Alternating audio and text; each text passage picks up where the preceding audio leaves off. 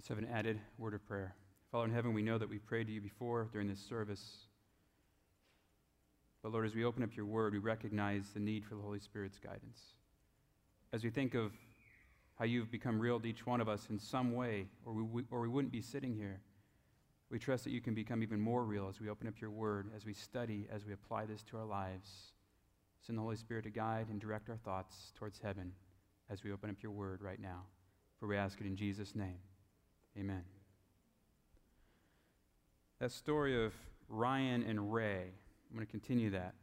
Because Ryan and Ray's grandfather for many years was praying for those two boys, their friends that they were hanging out with, family members who were far from Christ. And one time as Ray walked by his grandfather's bedroom one night, because he would stay the night over there for the weekends, and Grandpa would always bring the Bible out and read it, but oftentimes Ray would literally put his fingers in his ear during the reading of the Scripture.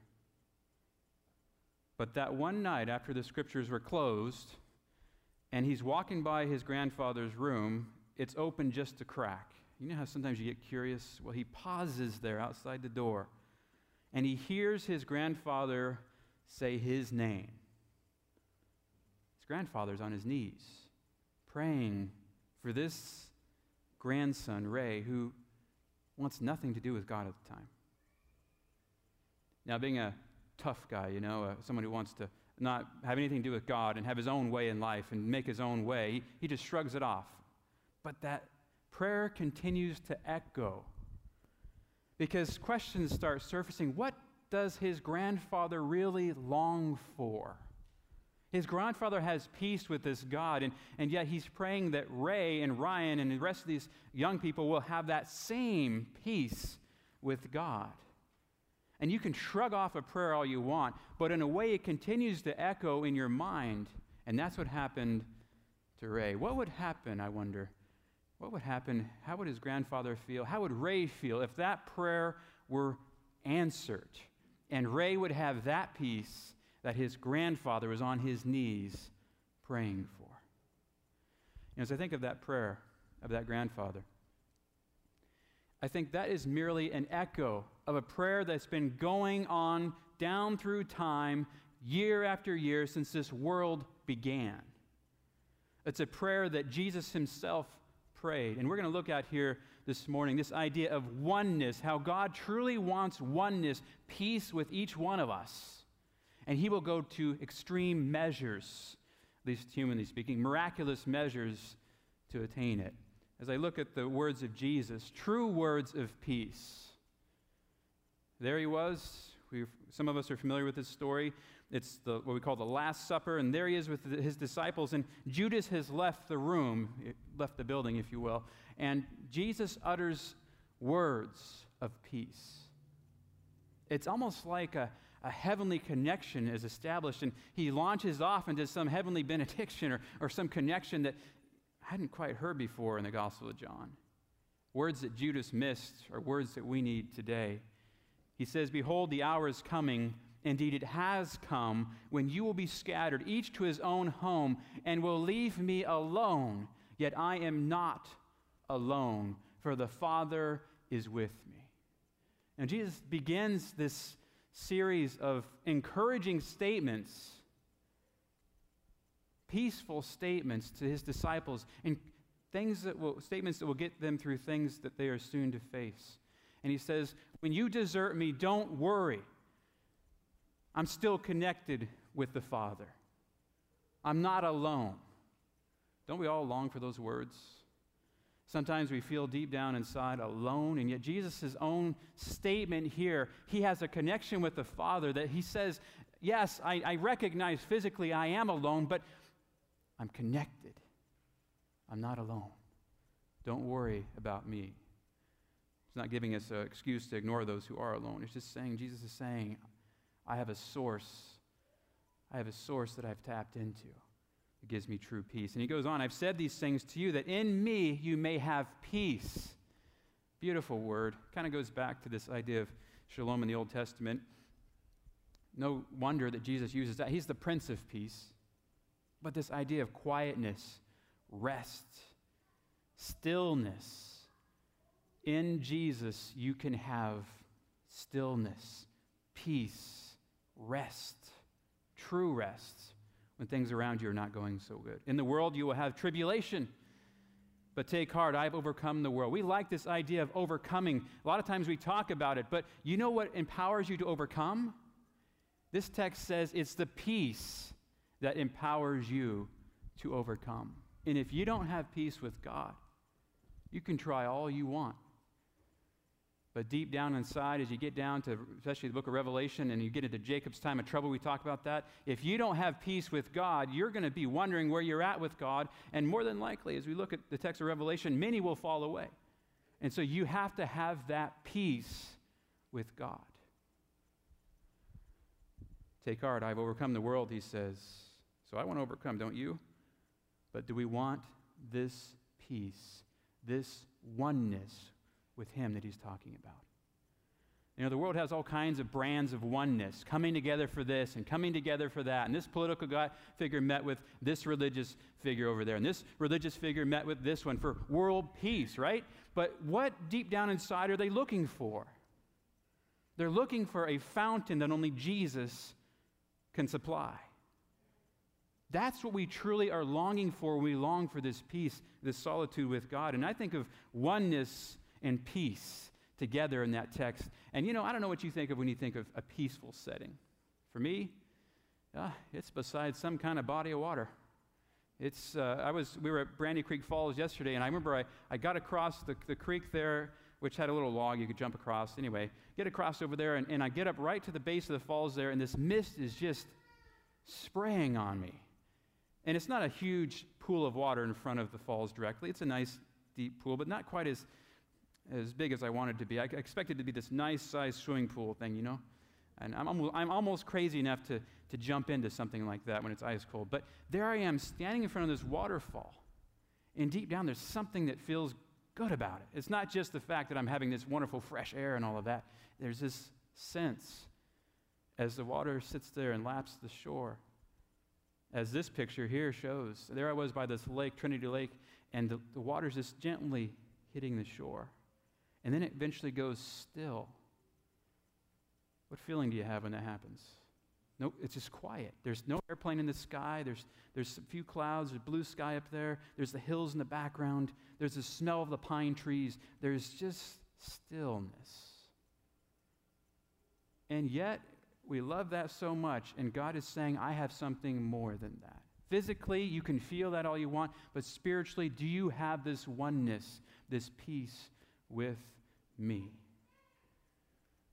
Jesus' last prayer was beautiful. He says, as he goes on, verse 3, when Jesus had spoken these words, what were the words? Words of peace, saying you can have oneness, you can have peace. When he had spoken those words, then he utters a prayer. He says, Father, the hour has come. Glorify your Son, that the Son may glorify you, since you have given him authority over all flesh to give eternal life to all whom you have given him. What's his goal? To give you eternal life.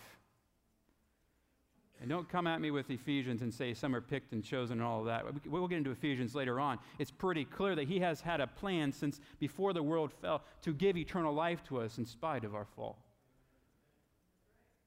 And what is eternal life? This is eternal life that they might, in the Greek. This is a subjunctive of possibility. It's this idea that heaven has poured all of its resources out there for it to happen, but still, the choice is yours. I mean, who would be in that might category? Oh, I guess I might want eternal life. That they might know you, the only true God, and Jesus Christ, whom you have sent.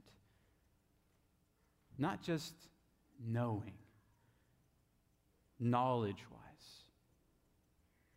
but knowing that their hearts are right, knowing deep down that there is a peace between them and God. We used this word a while back on our Sabbath school lesson about atonement, at one-ment. But really what it comes down to is there is a peace between the two parties.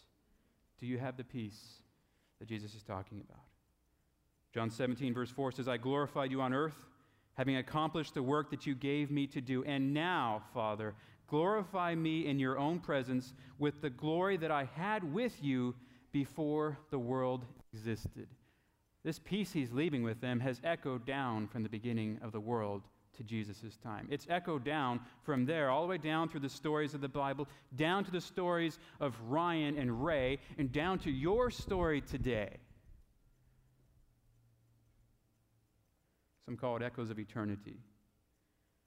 Jesus had that glory with God before the world began. This oneness existed, echoes down to us. And then Jesus launches and says, I'm praying for them. I'm not praying for the world. I mean, the world's looking for peace in all kinds of ways. I'm praying for those whom you've given me, for they are yours. All mine are yours, yours are mine, and I am glorified in them. We all know Revelation 3 talks about a knocking situation where Jesus has to knock on the door of his church to get in. It's always been the case where he's knocked on hearts to get in. If you have the Son, you have life. If you don't have the Son of God, you don't have life. Do you have the Son? Are you an answer to this prayer of Jesus?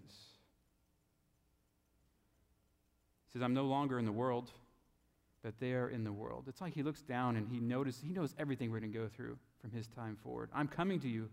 Holy Father, keep them in your name, which you have given me, that they may be one, it's a numeral, even as we, plural, are one. So how many people are we talking about here? You've got you. He's talking about his disciples, right?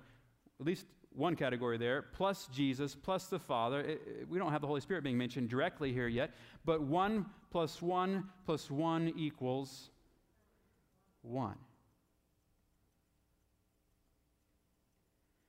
And so we put that up there, a simple math equation. My kids have been wrestling with me with this for a while now. We have this song that we sing on Friday nights, and it talks about 1 plus 1 plus 1 equals, and at first, one of my boys would shout out, 3. But then we began talking about it.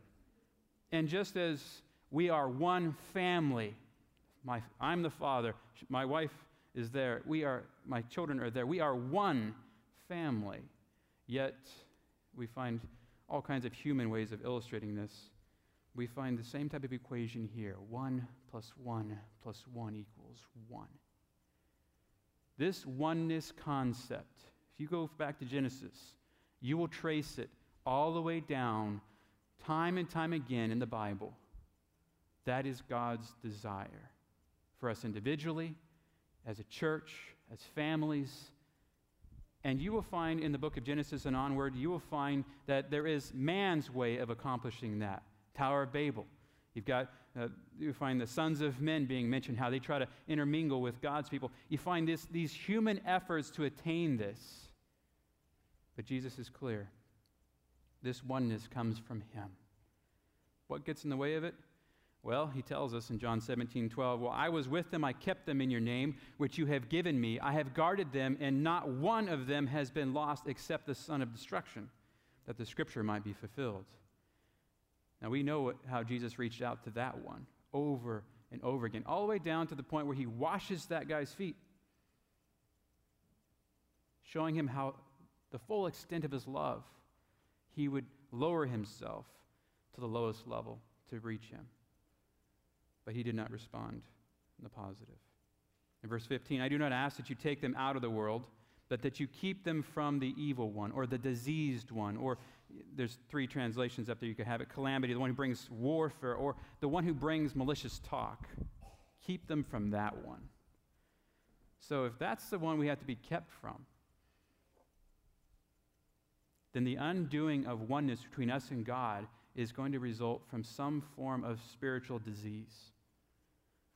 Something's going to happen in our relationship with God, in our devotions, and our spiritual disciplines focusing on God. Something's going to happen in our families to shatter the oneness. It's going to be a disease, a spiritual disease, progressing to the point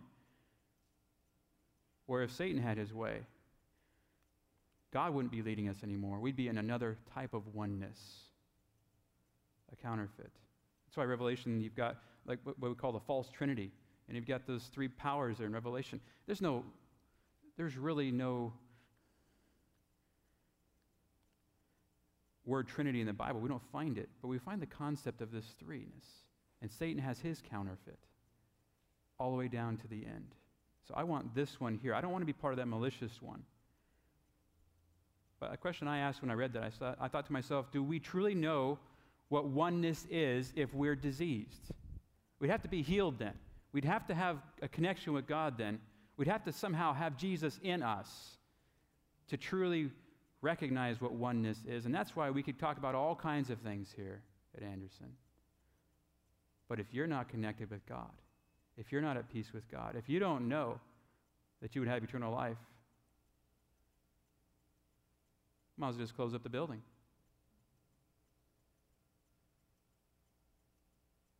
Because this is life eternal, that they may know you. Who? Okay. We're supposed to be knowing God. So how do we get the disease? This is review for a lot of you. We know this. There was war in heaven. Michael and his angels fought. It talks about this whole progression, how they did not prevail. And what happens? They're expelled, just like what happened in the Garden of Eden. That eventually progressed down to here, and they're expelled from the garden. At some point, unfortunately, heaven deals with it that way, quarantines the disease, tries to, at least as I read my scriptures, Job chapter 1 even has this fallen being able to come to a council meeting, which means God is still and probably in some way reaching out to this guy. It spreads to our world. And now we have our FBI sheet for our kids. All right, young people, I'm going to leave it up there for a few moments. Isaiah 14, 12 to 16. That's the one you're going to mark down on your FBI sheet. So young people, you see it says FBI, and it has a blank for you to write it down. This one here that I'm going to look up, it'll take me a few moments to look it up. And if at the end of me reading it, you still don't have it marked down, just Mitchell, shout something out, say, hey, wait. All right? So Isaiah chapter 14. And I've heard all kinds of things about this text. Yeah, we know that as we look at this text, it does talk about Babylon. But as we go down to Isaiah chapter 14, verse 12, how you have fallen from heaven, O morning star, son of the dawn, or Lucifer. You have been cast down to the earth. You who once lay low the nations, you said in your heart, I will ascend into heaven. I will raise my throne above the stars of God. I will sit enthroned on the mount of assembly, on the uttermost heights of the sacred mountain. I will ascend above the tops of the clouds. Ancient Near Eastern literature records that they oftentimes saw angelic or powerful beings from heaven as clouds. Okay? And we shouldn't surprise us if Jesus says, I'm coming with clouds. So it's synonymous with the angels. So he wants to be not just above them, but he wants to receive worship from them. I will make myself like the Most High, but you are brought down to the grave, it says, to the depths of the pit. So this is describing a shining one. We know Babylon did shine in its glory, but as we look at this text here, King of Babylon was in no way going to be coming above the angels. And yes, he may have accepted worship, Daniel chapter 3, but this is talking about a deeper symptom. Behind all of that is this shining one who fought with heaven. Our young people, do we have that text marked down on our FBI sheets? All right, write down just the first one, Isaiah 14, verses 12 to 16. So this shows us the disease didn't originate here. It originated before our world began. That's why Jesus says this peace was before the world began. He was offering it even when war had already begun. We oftentimes think of God as being the one who comes as a warrior. Daniel 10 describes him coming with burnished bronze and eyes of fire. Well, that was because he was going against the forces of evil. But in that same place, it describes him coming to his friend Daniel, looking like a man, and saying, peace be with you. God offers peace, whereas Satan does not. All right, I'm going to move on now. Ezekiel 28. This is the methodology in the warfare. You look at Ezekiel 28, it says, Son of man, take up a lamentation upon the king of Tyrus. It's kind of like Revelation, where you've got symbols and code language and all of this. And yes, he's talking about the king of Tyrus, but he's also talking about a secondary meaning. Thus saith the Lord God, thou sealed up the sum, full of wisdom and perfect in beauty. You were beautiful. You were in Eden, the garden of God. Every precious stone was your covering, your pipes. And we have Davidson and others who comment on this, and this is talking about your vocal cords. I mean, this guy had a voice. Beautiful voice. It was prepared in you in the day that you were created. Who is this talking about? Someone who was right there in the Eden. Someone who was on the holy mountain of God. Someone who, in verse 15, was perfect in thy ways from the day that thou was created, till iniquity was found in you. So, what disease happened to Lucifer? We can get into Lucifer Chronicles and try to guess and all of that. And I'm not going to sit there and say why it all happened in the beginning, because you know what? Deuteronomy 29 talks about there are some secret things of God that we just don't know about. But I do know something else from the text. It talks about the iniquity. It goes on, describes how he's going to be destroyed by God. Because of his brightness, he was cast to the ground. I will lay thee before kings, that they may behold thee. Thou hast defiled thy sanctuaries by the multitude of thine iniquities. Our Old Testament scholars now are saying, you know what? He has his own form of worship. He has his own system set up. But why? What was his iniquities? By your traffic. Recula, which is this idea of someone trading something for something else. We also get the word gossip from that. You don't know anything about gossip, do you? I don't know anything about gossip, do I? It's like one of those prayer requests that you pray for somebody, right? And really should have stuck in your closet, your secret place. But there you are praying this prayer, God help so-and-so, you know, they really need such and such, right? And you just lay everything out there. Or, Lord, you know they have a critical spirit. I don't have that same spirit, but I know they do, and they need your mercy. Doesn't that sound so good? We don't stand there and say, oh, Lord, I'm not like this one, do we? But we do. We trade things, don't we? Instead of going and talking to that person, we go and we trade that information to somebody else for something juicy, something good that we think, oh, this is another piece of information here. And the next thing you know, we're stirring up all kinds of firestorms that we never even thought. How did we ever get here? It's because that's how warfare begins. Don't you notice that? That's what's going on in the news. It's just a whole bunch of words, isn't it? It's one piece of propaganda or another piece of propaganda, one person's spin on truth or another person's, and each side's taking one thing or another, and then you don't know who to believe. Wars begin with words, oftentimes. Look in the book of James. And so I don't want to be someone who goes about sharing prayer requests or things about other people, because that's what happened here. That was one of the first symptoms. Besides him thinking he was superior, then the outward thing happened. Something happened inside of him, and then outwardly the words came out. It shouldn't surprise us. Jesus says, out of the heart comes the words, right? So that's what begins to happen. Who's he tearing down? He's not tearing himself down. He's not tearing down his big group of buddy angels there that he's going with him. He's tearing down the opposing side. And so that means a battle line has been drawn spiritually, and now he's attacking. Attacking who? The God of the universe. Easiest way to undo somebody is undo what they stand for. Begins to attack his law, begins to attack his character, and God says at a certain point, enough. That's where Revelation 12 comes in. And so what's the methodology?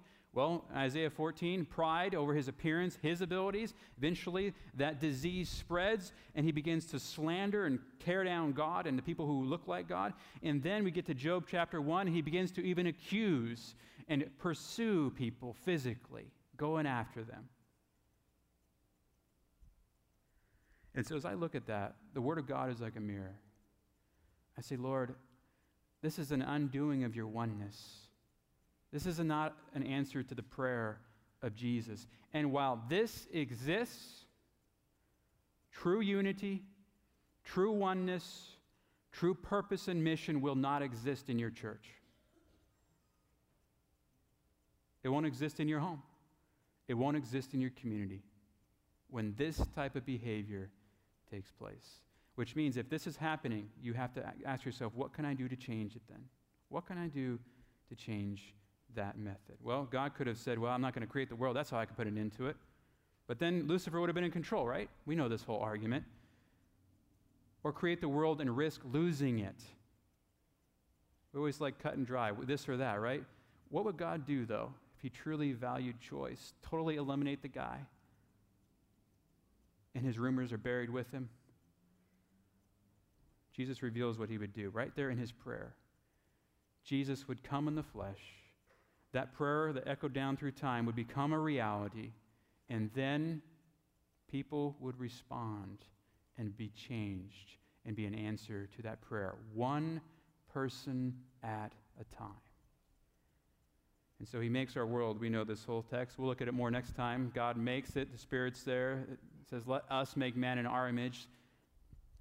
And then we find the Lord God coming down and forming the man of the dust. And Judaism tried to explain this with a plural of majesty type language. But it really is not adequate. And you can't go off telling me that somehow all these plurals about God are just stuck in there later on. Because the Dead Sea Scrolls were there at the time of Jesus.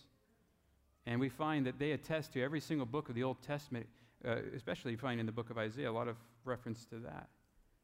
And so we've learned a lot since then. And one of the things that we do as Seventh-day Adventists is we review our beliefs. And one of our beliefs is that there is one God, Father, Son, Holy Spirit, a unity of three co-eternal persons. We don't understand it all, but he's immortal, all-powerful, all-knowing, above all, ever-present. He's infinite, beyond human comprehension, yet known through his self-revelation. He has shown himself to us. He's forever worthy of worship, adoration, and service by the whole creation. And so this type of belief, this oneness was shattered in heaven. It was broken. It came here, but we can choose to believe that it can happen again for each one of us. Jesus' prayer for unity, that unity that exists in the Godhead, can exist in our hearts, in our homes, in our churches, in our communities. So it is for us. And if you don't think it's for us, look at what Jesus says. I do not ask for these only, but also for those who will believe in me through their word, that they may all be one, just as you, Father, are in me and I in you, that they also may be in us, so that the world may believe that you have sent me. The glory that you have given me, I have given to them. Oh, imagine that. He would even share that glory with us. I have a hard time someone saying a nice sermon. It just doesn't feel natural to accept any praise. But yet he says something would happen there. That they may be one, even as we are one. And here's the clincher. I in them and you in me, that they may become perfectly one, so that the world may know that you sent me and loved them even as you loved me. We have to have that connection with God. If you want to talk about perfection, that word there, telos, it's the same thing that he says, be ye perfect. And what is that talking about? It's talking about the end of a race, that somehow you reach the finish line. And at the end of your life, at the end of the day, at the end of the world, whatever comes, that you are still connected and one with God. And so this is for us, because he says that those who believe in me through their word, the ones that would be following him, and we are sitting here today and we have those words. And so this is Jesus praying for you and praying for me. It's more than just walking by heaven's door and noticing it open a crack and hearing them utter your name. It's heaven saying over and over again, we want all of them to be saved. And so I and them, that same phrase there. And he doesn't look down on us. Look at the thoughts from the Mount of Blessing. In his infinite wisdom and love, he sees man's possibilities, the height to which he may attain. We, in that oneness, will continue to learn. In that oneness, we will continue to grow and become more like Jesus. And so that's why Paul says, examine yourselves as to whether you are in the faith. Test yourselves. You want to have a test? You want to see and compare yourselves? Don't compare yourselves to one another. Test yourselves. Do you not know yourselves? If you don't know yourself, you don't really know who you are. Talk to me, talk to one of our elders. Let's sit down and begin to explore what that really looks like. You are a child of God by faith. Do you not know that Jesus Christ is in you, unless indeed you have already been disqualified? Do you not know that Jesus is in you? If you don't, then why not know that? And if you do, then why not continue to maintain that connection? Because as I look at the Trinity, There's our heart, if you want some kind of finite illustration. And then Jesus says, we will pretty much be in you. That's how you have peace with God. Seems simple. You know you have it, and you know you don't have it. If you don't have it, 1 John chapter 5 says that you can know that you have eternal life. You can know it. Not because you're flaunting it or somehow, oh, blessed assurance, and I'm going to do whatever I want. No. It's peace with God. Do you have it or not? Do you have oneness or not? And so the question is, will you and I be an answer to his prayer? He wants oneness with us. Will you and I allow him in? Because that prayer is echoing down. You look at this picture here. Looks like a parking lot, doesn't it? Right? There's houses nearby. If you were to cut this piece of the building off right here, take out this pavement here, then you would have the story of Ryan and Ray unfolding week after week at prayer meetings. The grandfather goes to prayer meeting. Gary Jones goes to the prayer meeting. And if you want to figure out the rest of Ray's name and Ryan's name, Ryan is Marion, my brother, twin brother, and Ray is Murray Miller, okay? So I just cut off the end and said it could be about me or something, all right? So what's happening every week at prayer meeting? They're praying for these two boys to unite their hearts with heaven. That something would change and they would have a desire for something more. That they wouldn't look for peace with their friends or with some drugs or with some crime or with some activities outside of light in the darkness. And you can imagine a grandfather coming to prayer meeting and just in tears saying, I have a request. And he couldn't utter what it was. And they said, you need to tell us what it is. And we're not just going to say, oh, I got a silent request here. He said, it's my grandsons. If something doesn't happen, I feel like they're going to be lost. And so he prays. Every week, he prays. And so from that year, that whole year of prayer meetings, a miracle begins to happen. Somebody got the bright idea of doing a Net 98 meeting with some Titanic brochures. And guess what? Marion, my twin brother, gets that thing from my grandfather. He starts coming to the meetings, and another person comes, which is my dad back there, and they're coming to these meetings. And meanwhile, I'm in confinement for my own actions, and there I am receiving manuscripts from these meetings, and I've already given my heart to Jesus, and I'm trying to figure all this out, and here comes this manuscript that says that God's a forever friend, and we can unite with him and have this friendship with God, forever friendship, and I'm just like, wow, this is amazing. I haven't heard it quite like that. I know that I'm right, but this is amazing, and I begin to study more and more, and I leave that confinement, and I come down this road here, and I come into the front door of this church building here, and there's Gary standing there. 1999. And there's another guy I did community service for standing there. And there's my grandfather over there. And there's this huge guy. I learned his name was Mike, and he comes up to me and gives me this huge bear hug. Welcome, we're glad you're here. And I go sit down into that prayer meeting. And somebody pulls me aside afterwards and says, you didn't have a chance. You just didn't have a chance. We were praying for you. And she tells me this whole story. My grandfather was more humble, more pious than that. He would not go into a lot of details because he was just praying in that closet year after year, and I knew he was still doing it.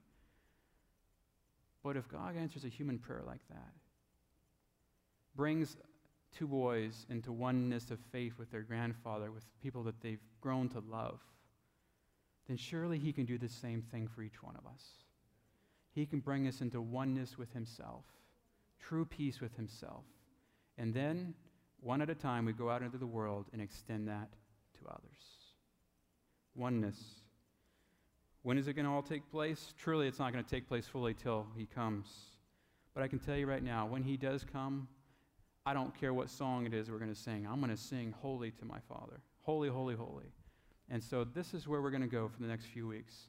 We're going to trace this oneness theme from the beginning of the Bible all the way down to the end of time. We're going to see Satan's deceptions too along the way. We're going to see lots of different stories emerging. But we're going to trace this oneness down through time and each time applying it to our own lives and saying, God, am I still at one with you in light of this story? So I invite you to sing with me our closing song. Unite your heart with God's heart. Holy, holy, holy, number 73.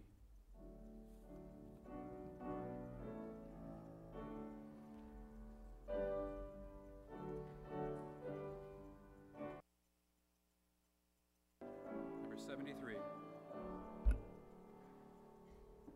Holy, holy, holy, Lord God Almighty, early in the morning thy soul shall rise to thee.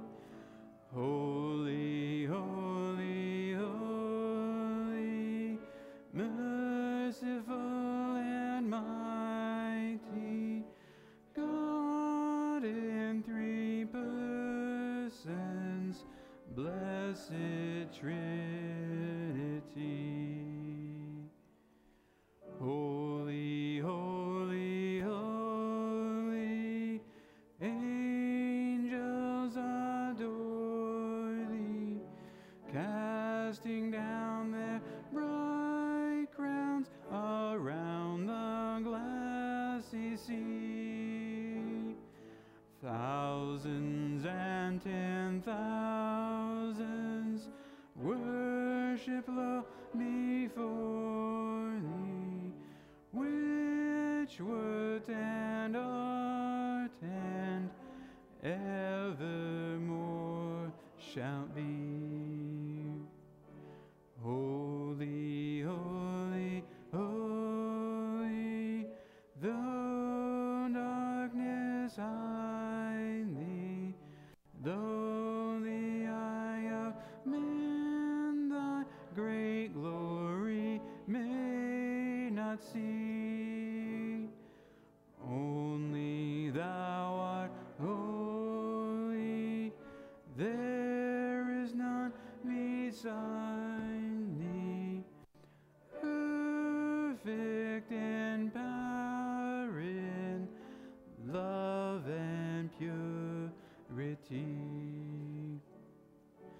Holy, holy, holy, Lord God Almighty, all thy works shall praise thy name in earth and sky and sea.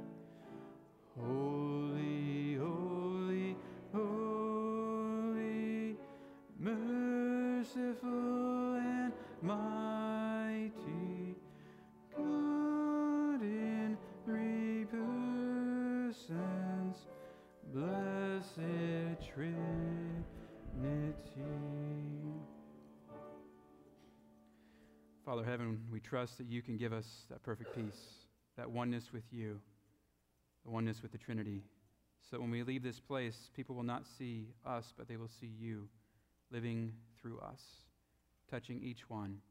And through that process, we will answer the prayer of Jesus, that we all will be one. Give us that oneness in our own hearts, in our families, in our church, and in our world around us. In Jesus' name we pray. Amen.